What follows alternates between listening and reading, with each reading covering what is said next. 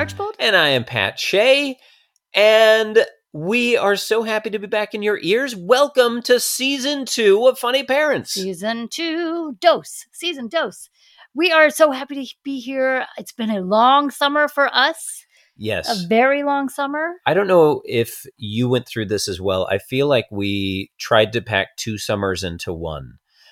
We extended just everything we had wanted to do that we couldn't do last summer.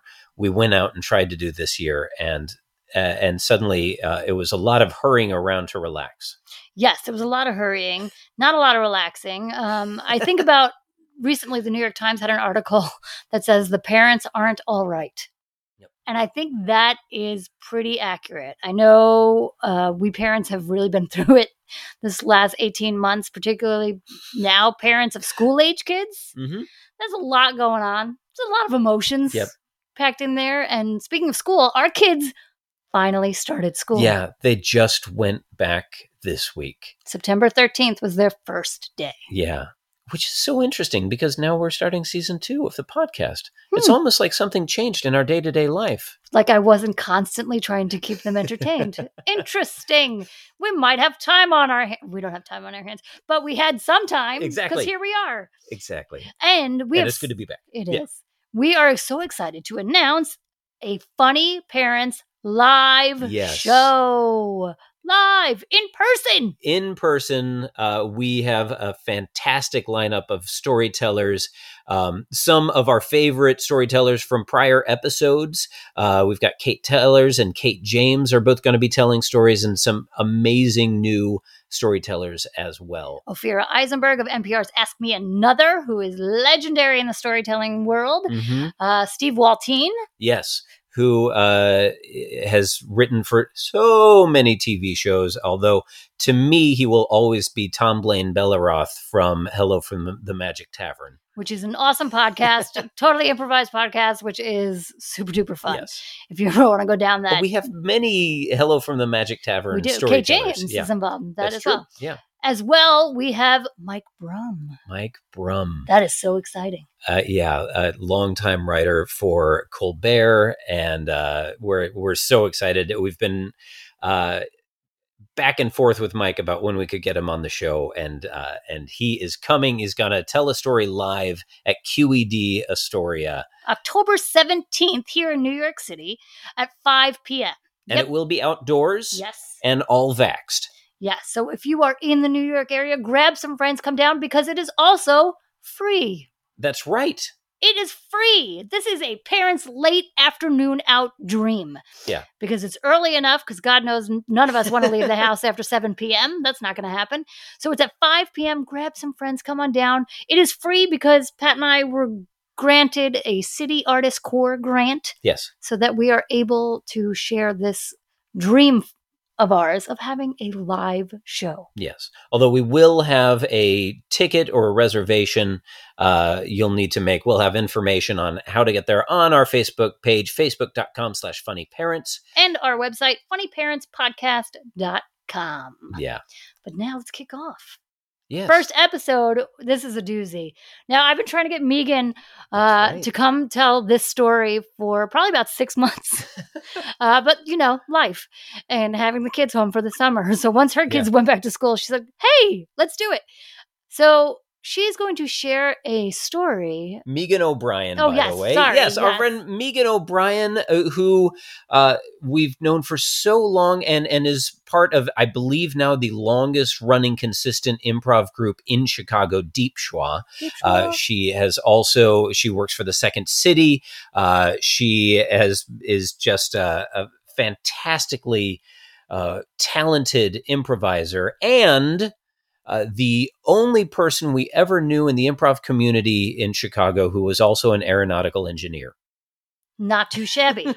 Not too shabby. And she's going to share this story of the day she took the iPads away.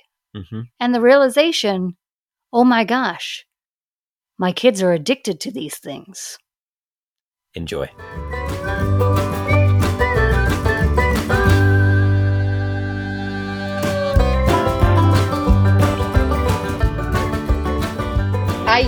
I do have a story to tell. I want to kick this story off, though, by saying that there was a time in my life when I think I was a better mom than what's happened in the course of the story. And what I mean by that is, so the story ultimately, the thesis statement is I took my kids' iPads away from them and the unfolding of that whole disaster. But there was a time when I limited their iPad usage to the point where this addiction didn't exist. Right. And that was all pre-COVID, but then COVID hit and it was like, oh my God, yes, live on that thing if it just means getting through the day. Cause it was only going to last a month or something, you know? And so they became so addicted to these things so quickly. Yeah. And I didn't have the bandwidth to start setting more limits at the time. So we're going back to like March of 2020. It's just like, yeah, whatever. It makes you happy. You're quiet. And I can just sit here and think about the world falling apart. Good. So that same time frame, all the kids in the world were kicked out of school, and those fortunate enough to have Chromebooks or some form of school issued laptop could do their school from home.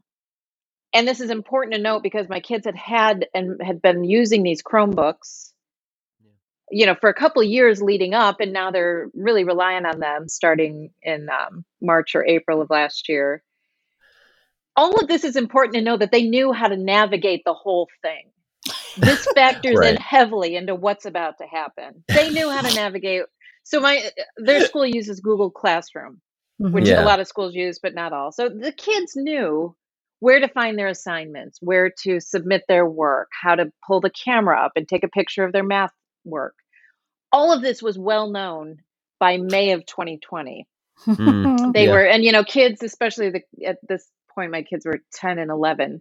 They're really proficient. They could pick up this technology really quickly. So they're doing a really good job in terms of like being able to navigate this. So now cut to February of this year of 2021.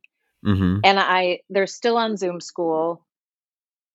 There's some talk of going back in a little bit, but it hasn't happened. But we've been on Zoom school now for coming up on, the better part of a year. Yeah. And both kids were basically failing out of school because they weren't literally turning their assignments in, like clicking that submit button or whatever it was, even though they knew it was there, or they were claiming they didn't see an assignment posted or something like this. And I just, day after day, I would say, are your assignments finished? Yes. Great. You can play on your iPads. And I was maybe being a little lazy and not double checking because that's real boring to go on there and check.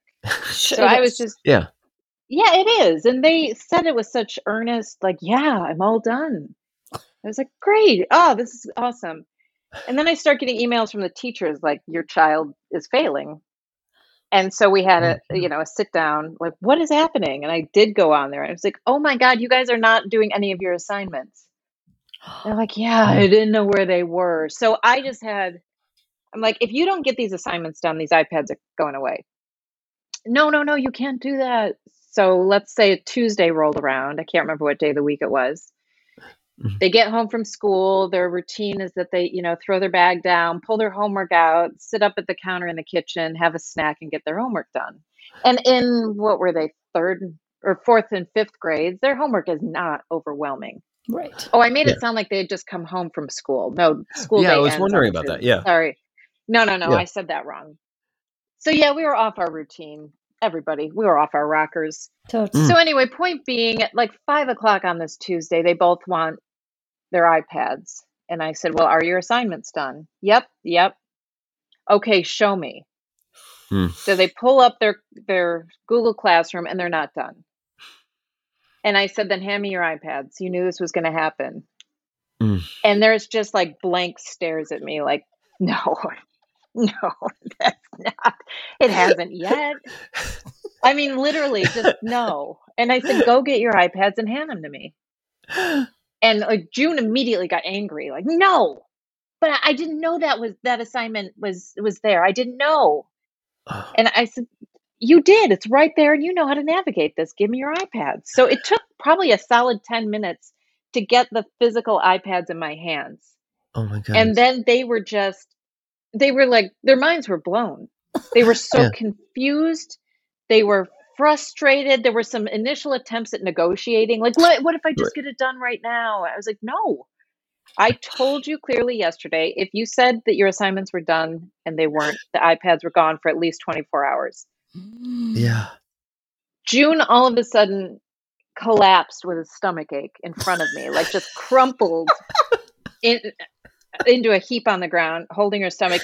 And Cormac he turned, he's like, I'm going to take a shower. I need to take a shower. It's like, well, this clearly I have affected them because, getting kids at those ages to shower is not easy. And he voluntarily showers. So then as June's on the floor, writhing in pain over this stomach ache, the dogs come over. We have 2 dogs, and these dogs are very sensitive to moods, which is awesome. But they can see that June's, in absolute agony. And so they both come over. And so she starts playing with them and the stomach ache fades away. So now she's kind of rediscovered the dogs, that we have them, which is cool because they've been neglected for 6 months. So June started playing with the dogs. But still, every once in a while she'd hold her stomach and moan. And I was like, okay, it's going to be a long night. So that's all within the first hour. Oh my And God. I kept a log of this, by the way, and I was posting it on Facebook, and the reactions from other parents were awesome, because some were like, literally as though I said, I'm going on a hunger strike until, some amazing people are like, you hang in tight. You're doing God's work. I'm here for you, whatever you need. And other parents were like, you've never done this before? My kids never get their iPads. So it was pretty funny. So then in the second hour, I'm sitting on the couch, and this is the evening. I'm sitting on the couch reading a book. And by the way, my book, I mostly read on a Kindle, which is on my iPad. Mm-hmm. So here I am, shoving it in their face that they can't have their iPads. But I am reading a book. So my son Cormac sits down next to me, and he just starts listing everything that he doesn't want to do right now. Like, I don't really want to. I don't want a scooter right now, and I don't want to draw, and I definitely don't want to be on my iPad. Yeah, just let me just let you know that I don't want that. This is really good for me. And it was at that point that I looked around and realized that June had just disappeared. So no longer on the floor, no longer with the dog. She's somewhere in the house, but she's just disappeared. So I was like, this is going well. So some more time goes by, and I go up to June's room, and she's buried under a pile of blankets in the corner of her room. And I walked in, I could see her, she was under there, and I said, June. And as soon as I said her name, she starts the hysterical crying, as though she was just waiting, and cue the crying.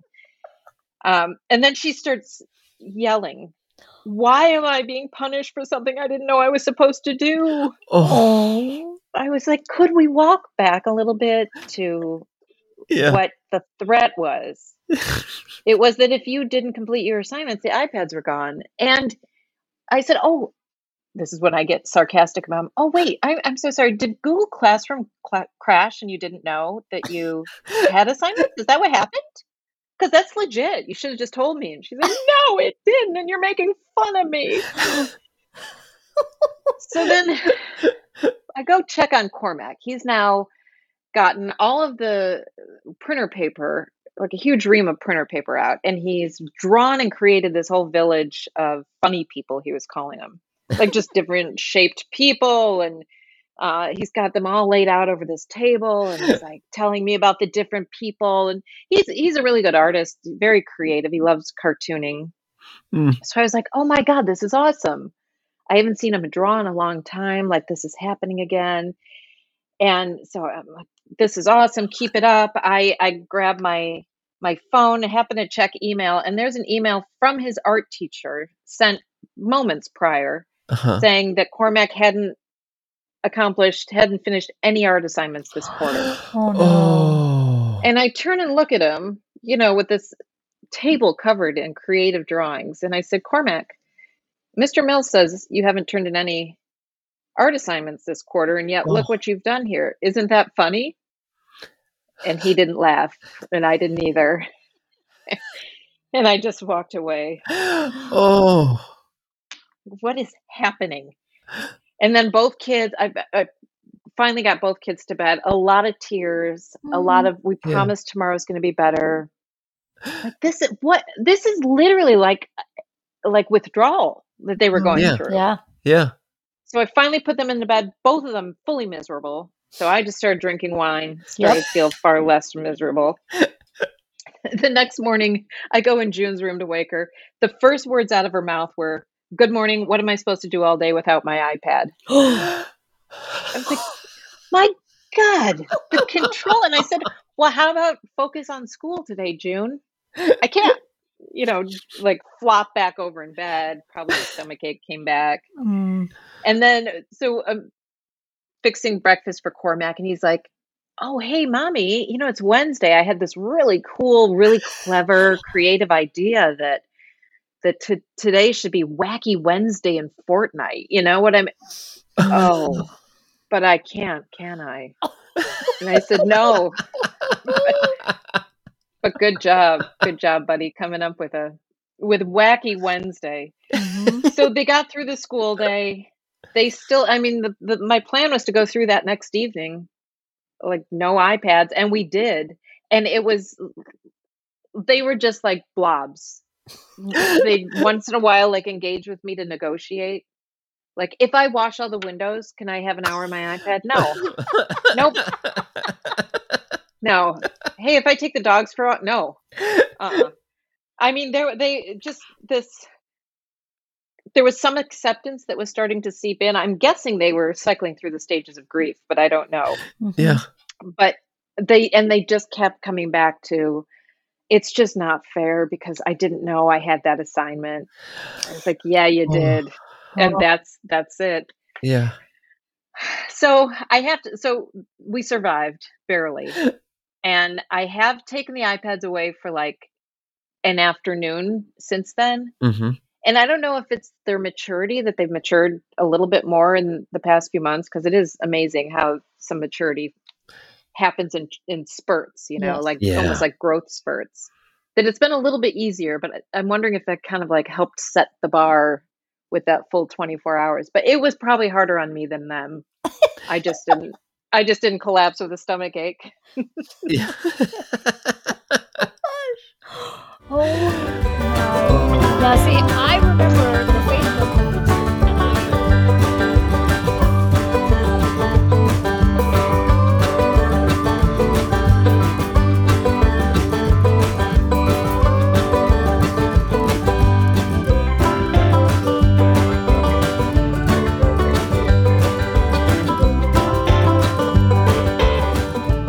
Blows me away is that she has two kids. Yep.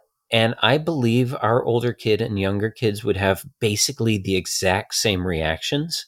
Oh, completely. Of the sweet, oh, it's too bad, hint, hint, bargaining on one side, and the, my stomach hurts. It is true. Our younger son's stomach hurts anytime there's something that he doesn't want to do. There's discomfort in the room. Suddenly the stomach goes. And sometimes you're legitimately concerned. True. I was like, maybe we have to take this child to the doctor. He has stomach problems. Like all the time. And then we realized it was only around things that he didn't want to do. Yeah, there is discomfort. I feel it in my belly. Yes. But it makes me think of the bigger question. And this is our question to all of you. Come to our Facebook page and answer for us. If you could throw out one gadget or game that your child plays, never to be seen or heard from again, what would it be?